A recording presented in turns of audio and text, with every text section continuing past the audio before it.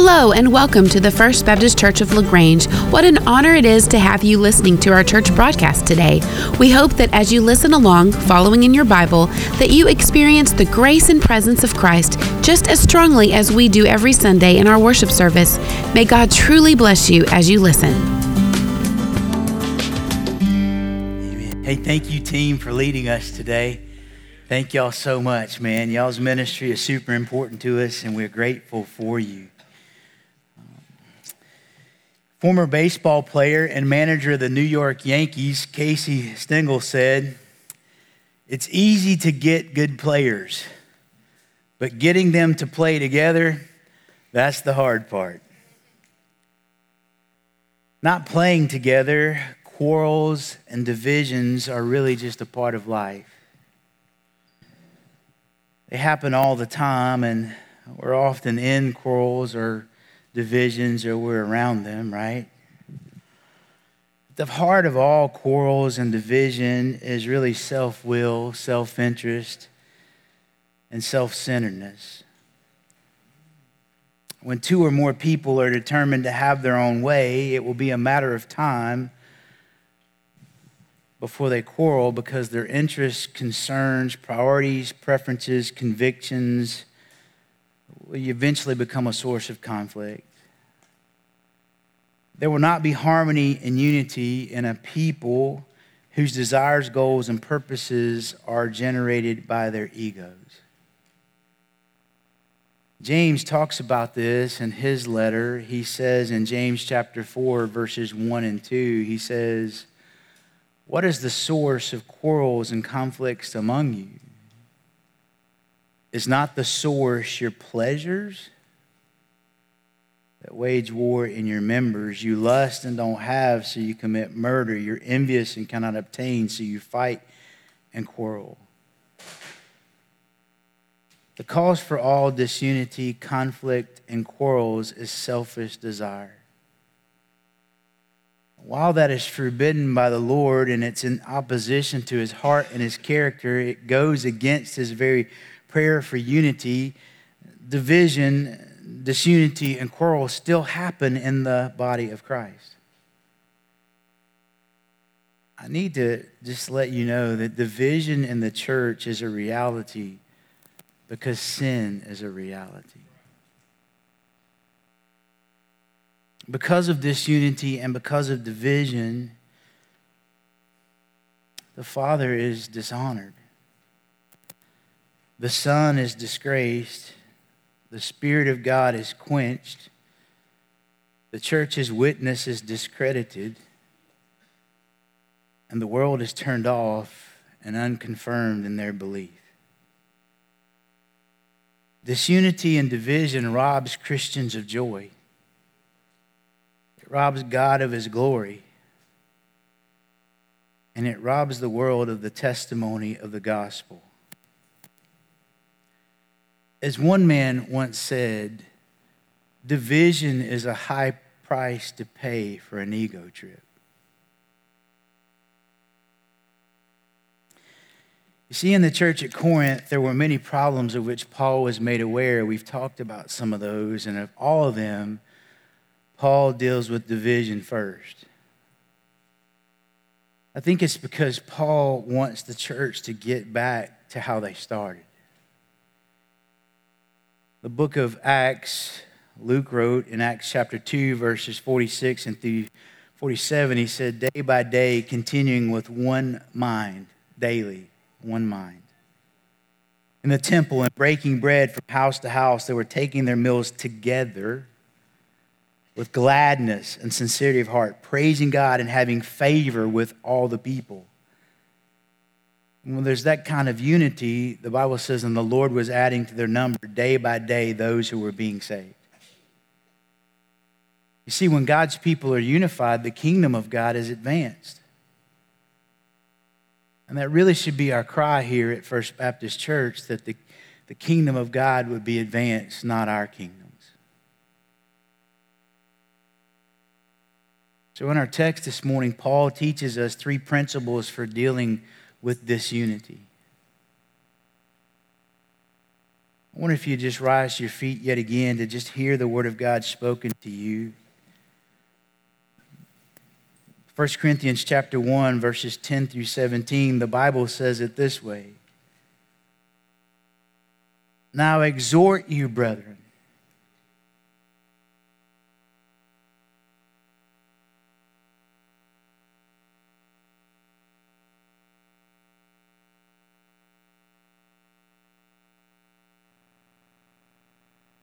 Paul says, now I exhort you, brethren, by the name of the Lord Jesus Christ, that you all agree,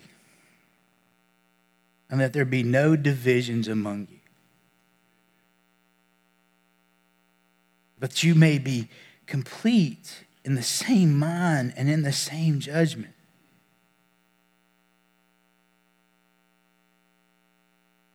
For I have been informed concerning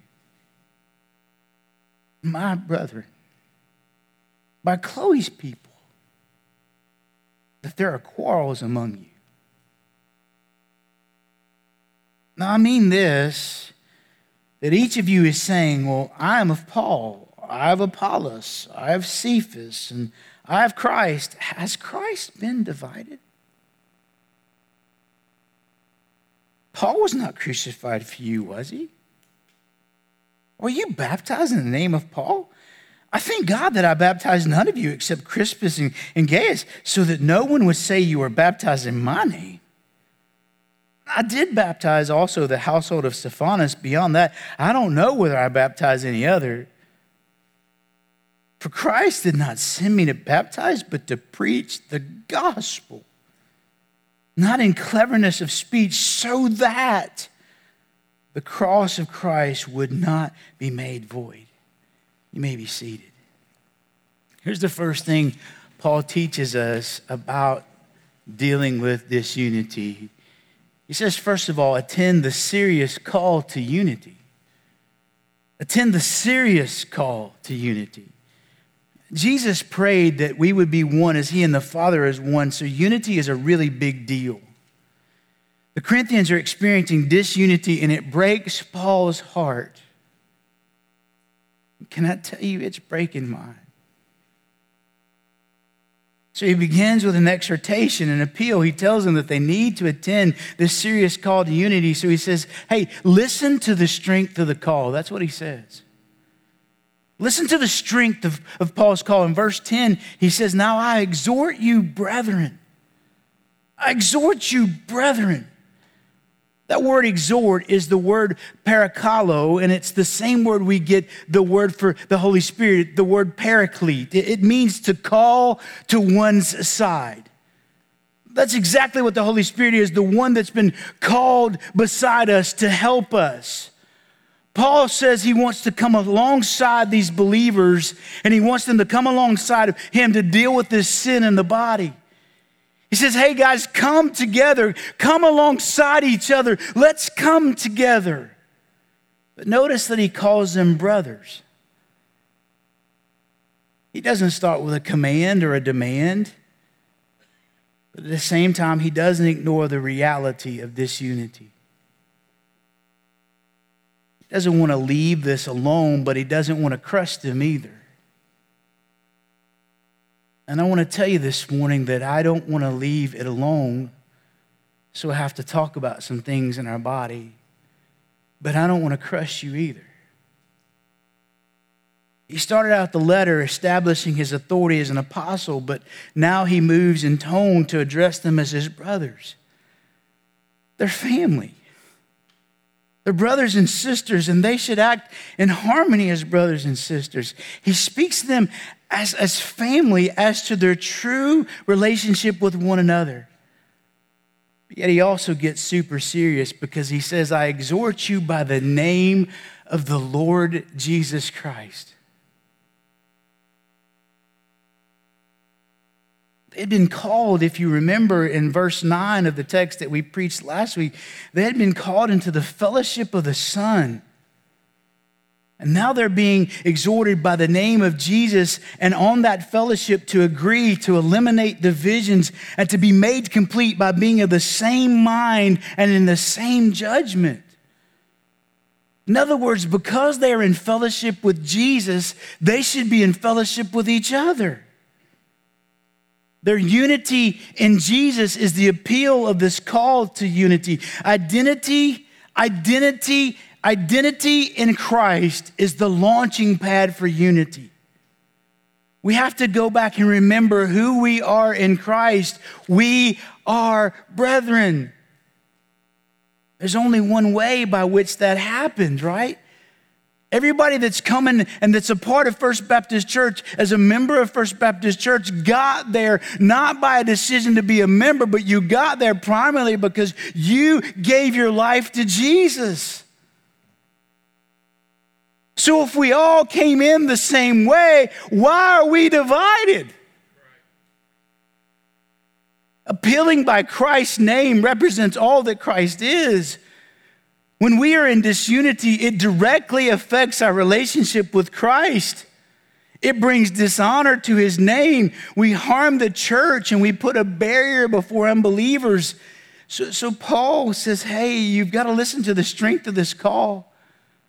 I'm telling you, by the name of the Lord Jesus, I'm telling you, you've got to get together.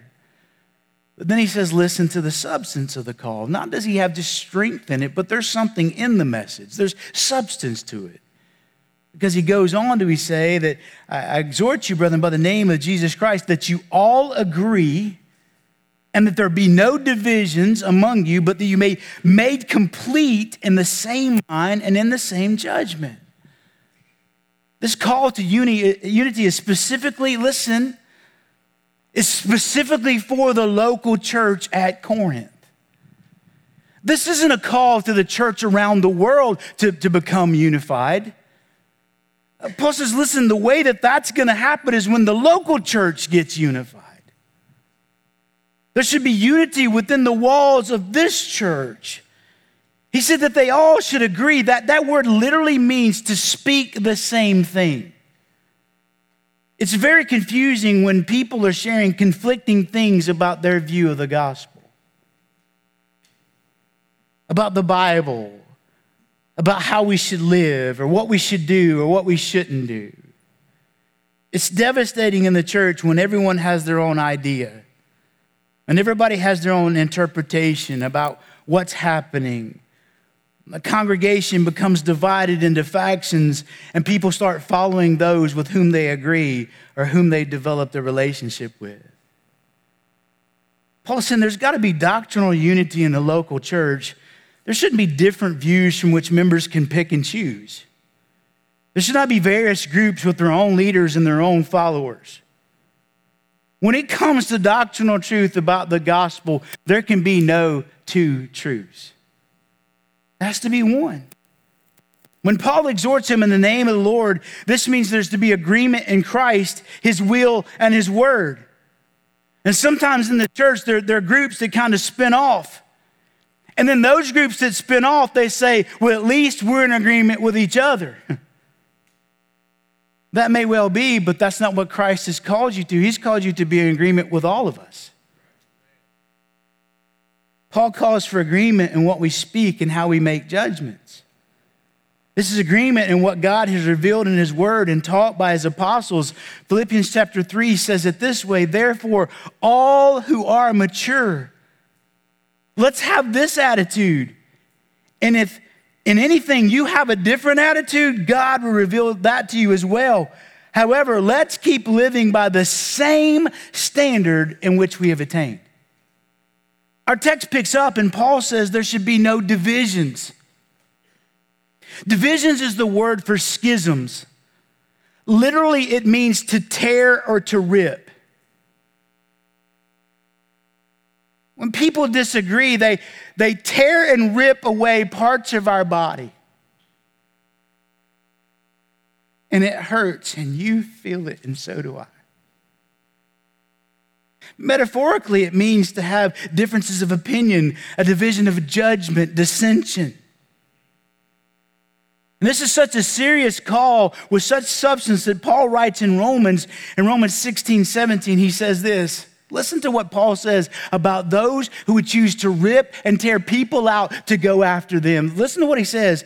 Now I urge you, here it is again, brothers and sisters, keep your eye on those who cause dissensions and hindrances contrary to the teaching which you've learned, and turn away from them. That's what the Bible says. Because this is serious to the heart of God. Those who are out of line of Scripture are not serving Christ, but their own egos. Where the Scripture doesn't specifically address, there is room for difference of opinion. But where there is the clear teaching of the Bible, there must be agreement. Let me speak to you from my heart for a moment. The problem we have faced here at First Baptist is not with what the Bible clearly teaches. We're arguing over the stuff that the Bible gives freedom about. In other words, we're making absolutes out of our preferences. We're making absolutes about our personal convictions about way things should or shouldn't be done. We're making absolutes out of the style of music. We're making absolutes by the way which we share the gospel, not the gospel itself. We're making absolutes about what curriculum we should or shouldn't use. We're making an absolute conviction, and some are leaving because we don't have enough windows in the new church. We're making divisions and absolutes about whether we should relate to other denominations or not. Brothers, that shouldn't be the case. The text goes further, and Paul says that they should be made complete. Did you see it? That you would be made complete. That's the word that speaks of mending nets, mending something that's broken, broken bones, dislocated joints, broken utensils, or torn garments. It basically means to put back together again something that was broken or separated. So he's saying to the local body, and I'm saying to us, that we have to be put back together both internally and externally. We have to be of the same mind, Paul says, that's internally. And we have to have the same judgments, that's externally. We're to be one in our beliefs and our standards and our attitudes and our principles. But somebody may be asking, well, then what is the standard? I mean, how do we all agree? Where do we get that from? Well, it comes from the teaching and preaching of God's word, amen? 1 Thessalonians chapter 5 says it this way in verses 12 through 13, but we ask you, brothers and sisters, to recognize those who diligently labor among you and are in leadership over you in the Lord and give you instruction, that you regard them very highly in love because of their work, live in peace with one another. In other words, if we're following those who teach and preach the clear teaching of the Word of God, if that's what's coming out of their mouth, then we should agree to that. And then because we do that and all agree on that, then we can live in peace with one another. Those of us who teach and preach will never be perfect or infallible, but we are Christ's instruments for leading his people. And I'm not trying to make this about me, I'm just trying to teach you the word, but we have been given the authority to lead the church and make decisions. And because of that, we're to be respected, loved, and yes, followed. Hebrews 13:17 says it this way, obey your leaders and submit to them. A whole lot of disunity could be solved right there. But see, that's your part, but what's my part? Because we keep watch over your souls as those who will be called to give an account. Don't you think that scares the daylights out of me? Paul says you're to do this, you're to submit to them and be unified so that they may do this with joy, not groaning, for that would be unhelpful to you. And you've seen how the disunity has resulted now is really not good for you. There are fissures and cracks in the relationships, and he's appealing to them to find ways to love and relate to one another that doesn't bring division. He's calling them to adjust their opinions and their worldviews to be in line with the gospel they have received and the fellowship by which they have been brought into by Jesus. The gospel is to shape their thinking and how they go about what they think. It's kind of like this. I don't know if you've had this issue, but I'm telling you, man, I've got some kids, and it's just true for my family. So if you can't relate, man, I thank God for your family. But it's kind of like this. When you're going on a trip with your kids, and they're in the back seat of the car or the van, and it's a really long trip, but you haven't even gotten out of the parking lot yet, and they begin to fight. Someone wants to sit somewhere else. Someone wants it colder. Someone wants it hotter. Somebody wants this person to shut up so that they can do their thing. Somebody wants somebody else to speak up because they can't hear what's going on in the front. Some people want music on. Some people don't. Some people want to go to the bathroom. Some people don't. Some people think we should go eat now. Some people think we shouldn't. And they're just bickering and fighting, and we haven't even made it 2 miles down the road. Fighting and quarreling and division breaks out in my van. It just happens, and I'm like, whoa, hey, why are we talking to each other like this? That's your sister. That's your sister. How can you say that to her? You should love her. And it breaks my heart to hear some of the things that come out of their mouth. And that's what Paul is saying. How can we say these things to each other? We are family. I want you to know that over the past 2 years, we've had some disunity. And there are still some who are choosing to fight. There are still some right now who are actively trying to get you to come to what they're doing right now while we meet. Don't think I don't know.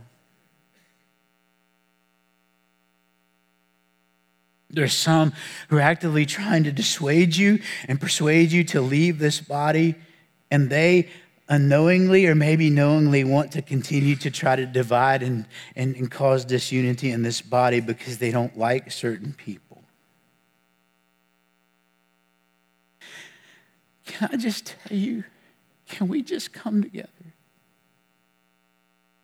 Can we just come together? Let's focus on our family. We started calling for unity before last summer. I don't know if you remember, but our deacon stood before you and read a letter because we were trying to deal with what was happening. And I want you to know, church, that we met with different people and we tried very diligently to work things out. And we had to make some really hard calls and do some really hard things. But because the Bible says unity is a big deal, we had to make some decisions that affected many of you. And my heart breaks for the loss that you've experienced. But can I tell you, some people in our body right now, you're still on the fence. And today I'm trying to say, please come together with us. I want to encourage you, like Paul did, in the name of Jesus Christ, can we please just put our preferences aside? Can we please put our personal convictions on the altar? Can we please put our personality choices aside? Can we just put it all aside and make this about Jesus and about his gospel? Can we just do that? Some may be wondering today why I'm dealing with this. I didn't choose this text. This text chose me. It's in the book of 1 Corinthians.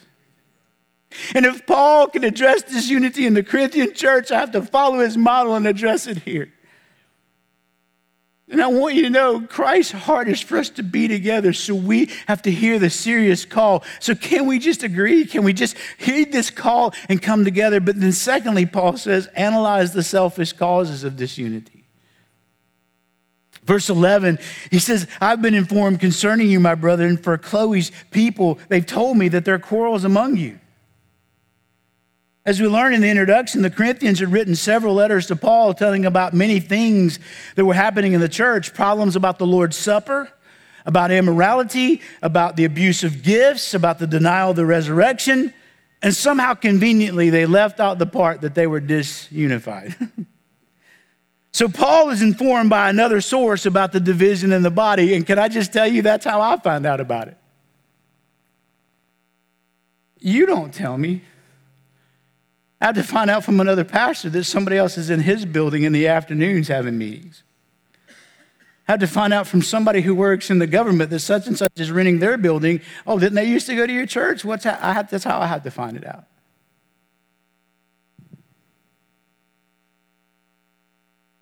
So Paul is informed, and we're usually informed by another source. And Chloe probably was a wealthy businesswoman from Ephesus where Paul wrote 1 Corinthians. And so she had her people tell Paul about the issues in the church that the church didn't want him to know about. He says that he's heard there. He says, I've heard that there are quarrels among you. That word quarrel means rivalry. It means contention or sharp challenges or strife or fight over words. What's causing it? Well, we have to analyze that. So Paul says, determine factions in horizontal fellowship. Determine the factions that are in the horizontal fellowship. In verse 12, he says, some says, hey, I'm of Paul, I'm of Apollos, I'm of Cephas, I'm of Christ. There's a personality and preference problem going on. And as we've said it many times in our public meetings, I want to say it again to you. The sad reality about this division is it was never theological at all. It was never a biblical issue. This is over personalities. Paul, Apollos, Peter, and Jesus all preached the same gospel. They had divided themselves over stylistic things, over the way certain people said things. Who was the most eloquent? Who was the most impressive? Who was the clearest teacher? Who was the one that stuck closest to the original intent? They were fighting over those issues. Instead of uniting with each other, they were uniting around certain people. And to be very honest with you, there's some people still doing that still have membership at our church. Some are meeting in somebody's house. Some are meeting in another building somewhere here in town. And some are still saying, well, they want to follow this person. And some are saying, well, we want to follow this person. And can I just be honest with you to tell you that that's not the will of God for anybody? Somebody says, I am of Paul. People attach themselves to the founder, Paul. That speaks to those who want to be led and taught by their former pastor or spiritual leader. And it's true. Many of us, we just want to follow those who led us to the Lord or founded the church or were the pastor previous to us. That's what we all do, right? I mean, that's the natural inclination of our heart. And I get that. But the Bible says that that's not who you should follow. Some say they would follow Apollos. Apollos was this young, eloquent, philosophical speaker. Some today only want to listen to the young preachers and the young teachers, the hip and the cool. They don't have a place for those who are older, and I think that's not God's will either. Some people want to follow Peter or Cephas, so people attach themselves to great teachers, and this really means that Peter was the one who led most of those Jews to Christ. And so people want to follow the person who led them to Christ, and we see that happening in our church. I mean, much of the division is because people say, this person led me to Christ, so therefore I've got to keep following him. And then some people say, hey, you know what? We've got it all figured out. We're just the Jesus people. We don't need anybody teaching us. We've got it all figured out. One group honored the founder. One group honored the eloquent young orator. One group honored an apostle. And some people say we just make it about Jesus. And here's the problem. Division comes when we elevate the messenger over the message.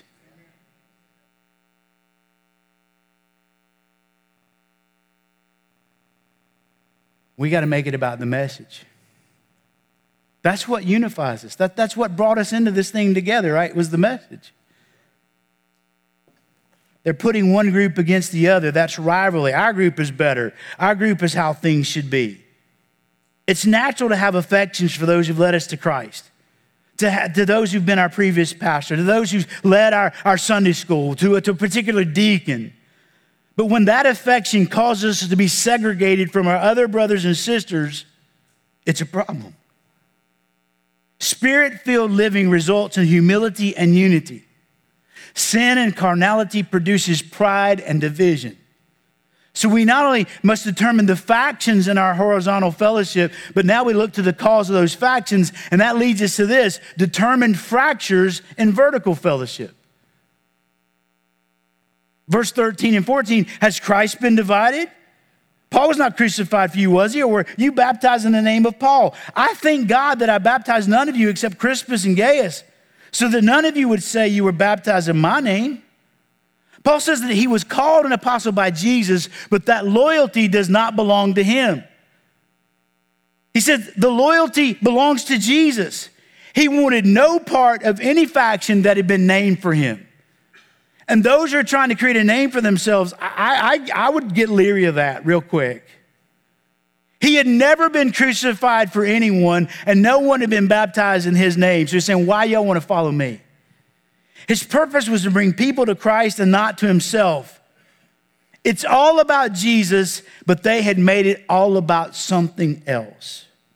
Let's hear the word of God on this. In 1 Corinthians 6:17, the Bible says, but the one who joins himself to the Lord is one spirit with him. 1 Corinthians 12 through 13, for just as the body is one, yet has many parts, all the parts of the body, though there are many, are one body, so also in Christ. For by one Spirit we were all baptized into one body, whether Jews or Greeks, slaves or free, and we were all made to drink of one Spirit. Ephesians 4 through 6, there is one body and one Spirit, just as you were also called in one hope of one calling, one Lord, one faith, one baptism, one God and Father of all, who is over all and through all and in all. To be divided in the local church body is a contradiction to our redeemed nature.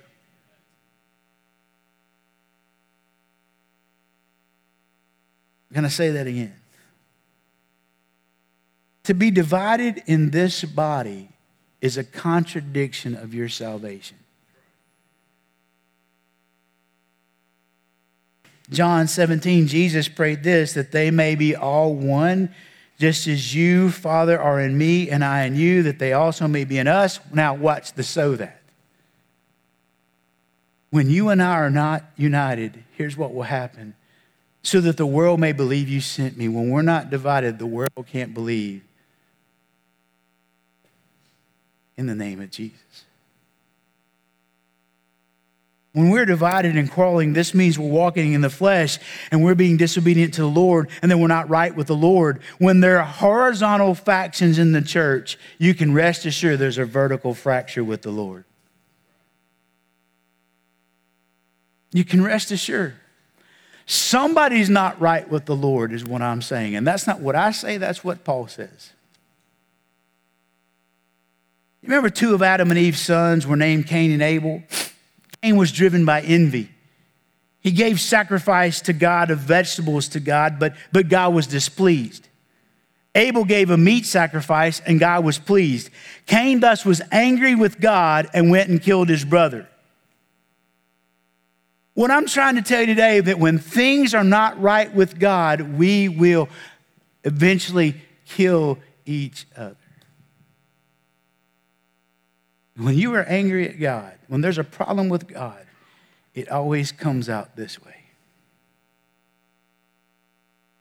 This is not the will of God for us. This is really a problem with the Lord. And the answer, the fix for our disunity with anybody is really for us to say, God, how have I been a part of the problem?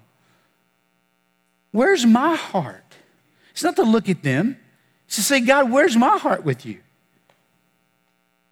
Intending to raise cattle, a family from New York bought a ranch out west. When their friends visited and inquired about the ranch's name, the would-be rancher replied, well, I wanted to name it Bar J. My wife wanted to name it Susie Q. One of our sons wanted it the Flying W. The others in the family wanted it to be called the Lazy Y. So we're calling it the Bar J, Susie Q, Flying W, Lazy Y Ranch. Well, the person said, well, then where are all your cattle? He said, well, none of them survived the branding.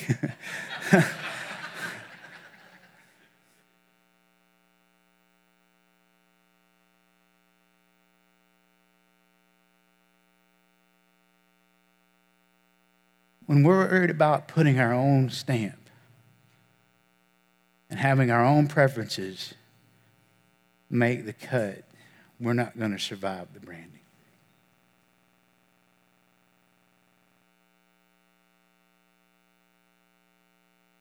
How can the vertical be mended? We have to lay down our desires, our preferences, our opinions. How we've got to come to the point where we don't alienate people because they're not like us. They don't fit into our plans, our programs, our views. We have to come back to Jesus. We've got to get the vertical right, and then the horizontal takes care of itself. We've got to attend the serious call and analyze the selfish causes. And then the last thing very quickly is apply the single cure for disunity. There's one cure. Paul says in verse 14, he says, hey man, I thank God I baptized none of y'all. Well, I did baptize the household of Stephanus and Crispus and Gaius, but whether I don't really know if I baptized any other people, that's problemsome. We got some issues we got to do there. But then verse 17 is the cure. For Christ did not send me to baptize, but to preach the gospel. Not in cleverness of speech, that the cross of Christ would not be made void. It's at this point I've got to do a sidetrack really quickly to help you, because you guys are studying and reading the Bible and you automatically have some questions. So let me help you with some things that you may be anticipating. One is that Paul says he baptized Stephanus and his whole household. Some around us and even around the world would say that this means then that infants or small children should be baptized, and that's how they enter in the body of Christ. What I want to remind you is to never make a doctrine out of what's not in a text. That's not what the text says, but that's not what it doesn't say. So be careful where you build your doctrine. Also, we know that the rest of Scripture denies infant baptism. So also this text does not mean then also that baptism made those people right in that household. It means, because in verse 17, the context means that Paul had preached the gospel to them. And because they believed the gospel, all those in Stephanus' household who believed the gospel then were baptized. Just throwing that out there. And then Paul says, well, man, whether I really remember if I baptized anybody else, I don't know. I mean, he says, I didn't baptize, but then I did. And so then we've got this problem we have to deal with about the inspiration of Scripture. I mean, did Paul really remember and forget? I mean, why do we got something in there that seems contradictory? Well, you need to remember and to know that the writers wrote inerrantly, and that means that what they wrote was never wrong. They wrote infallibly, meaning that it would never lead anybody astray. So while they were inspired and inerrant and infallible, they were not omniscient. In other words, one commentator said they were preserved from asserting error, but they couldn't remember everything that had happened to their life, even though they could remember everything that God told them to. When writing the word, there were no errors. Paul didn't know everything about God, but can I just tell you, he didn't even know everything about himself. But he did, however, know everything God had revealed to him, and that's why he wrote it down. Things he didn't know and had no way of knowing is what God taught him. And what he knew on his own, he could forget, just like you and me. But what God has revealed, we can trust that it's there, and we can trust it that it's not wrong. Paul says he baptized Crispus. Who was Crispus? Crispus was the leader of the synagogue in Corinth when Paul first came and preached the gospel. Crispus was saved, and his conversion led to many others coming to Christ. Who is Gaius? Well, since the letter to the Romans was written from Corinth, and this Gaius then is probably the host to whom Paul refers to in Romans 16. He also came to faith under Paul's preaching. What is the point? What is Paul trying to say? What is the cure for disunity? It's in the text about baptism. Remember, the priority of the gospel. Remember the priority of the gospel. He says, God didn't send me to baptize. He sent me to preach the gospel. Your views, your opinions, your preferences. Listen to me. All that about what we think is right, what we think is wrong, what color the carpet is, what stain we should put the concrete. Should we use Lifeway? Should we use something else? Should we partner with this denomination? Should we not? Whatever. All that stuff. Was that crucified for you? No. So then why do we make a God out of it? That's what he's saying. All that stuff was not crucified for us. The gospel and Jesus is what was crucified and who was crucified for us. The cure for disunity and division and rivalry is dying to ourselves. It's dying to our ways, dying to our desires. We need the gospel not just for salvation, but for unity in the church. The vertical fracture with God is mended by Jesus. The vertical fracture with God is mended by Jesus, who experiences and absorbs a vertical fracture on our behalf. He became sin on our behalf, and he was separated and torn from the Father on our behalf. On the cross, Christ was divided and broken and torn apart so that we don't have to be. Have to remember the priority of the gospel, but then rely on the power of the gospel. He says, I'm not come to preach with cleverness of speech, so that the cross of Christ would not be made void of its power. He didn't use cleverness. He didn't want anybody to think that it was his persuasion convicting men. Paul knew the power was in the gospel, for I am not ashamed of the gospel, Paul says, for it is the power of God unto salvation for any who would believe. The power is in the gospel. Acts chapter 26, 16 and 18, Paul remembered his call to preach. But get up and stand on your feet on the road to Damascus.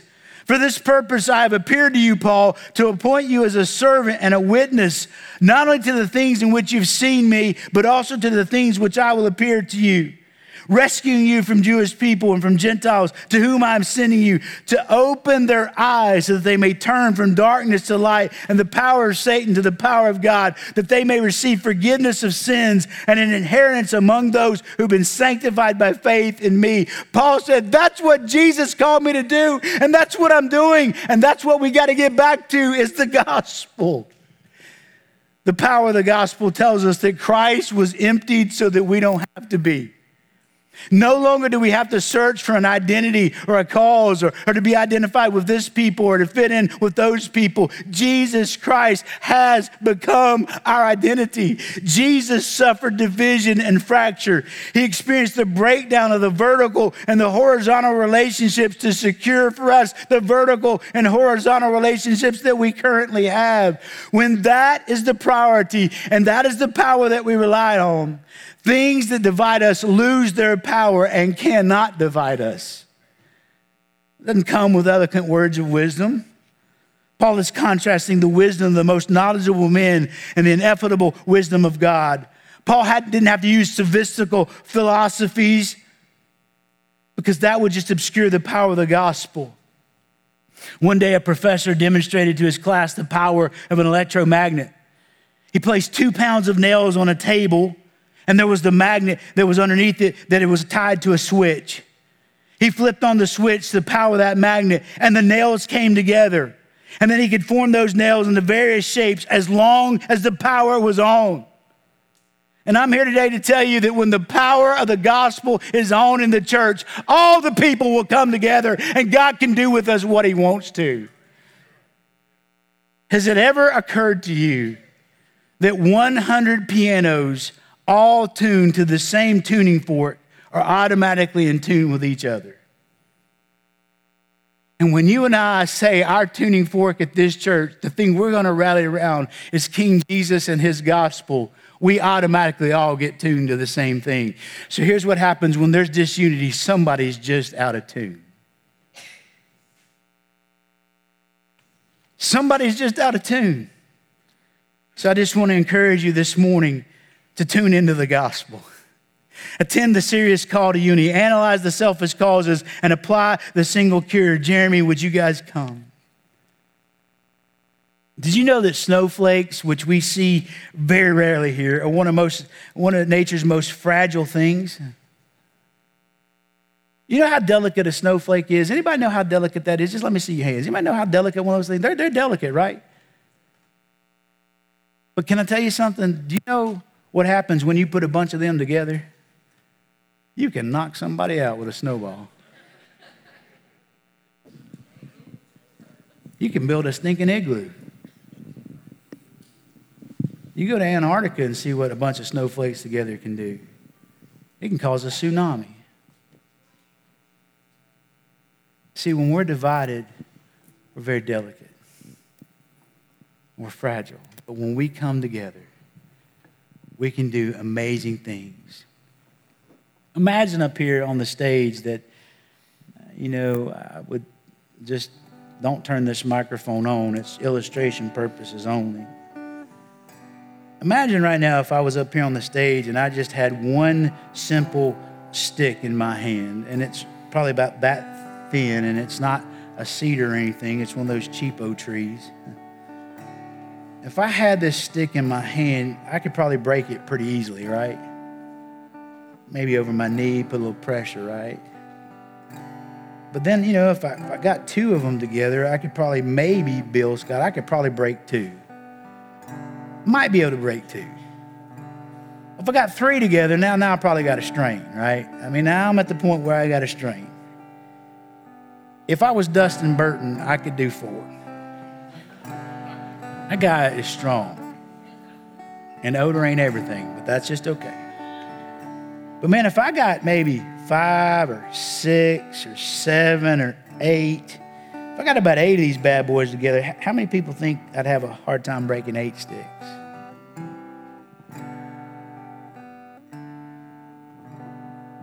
Church, I'm trying to tell you, unless we come together, we're all going to end up broken.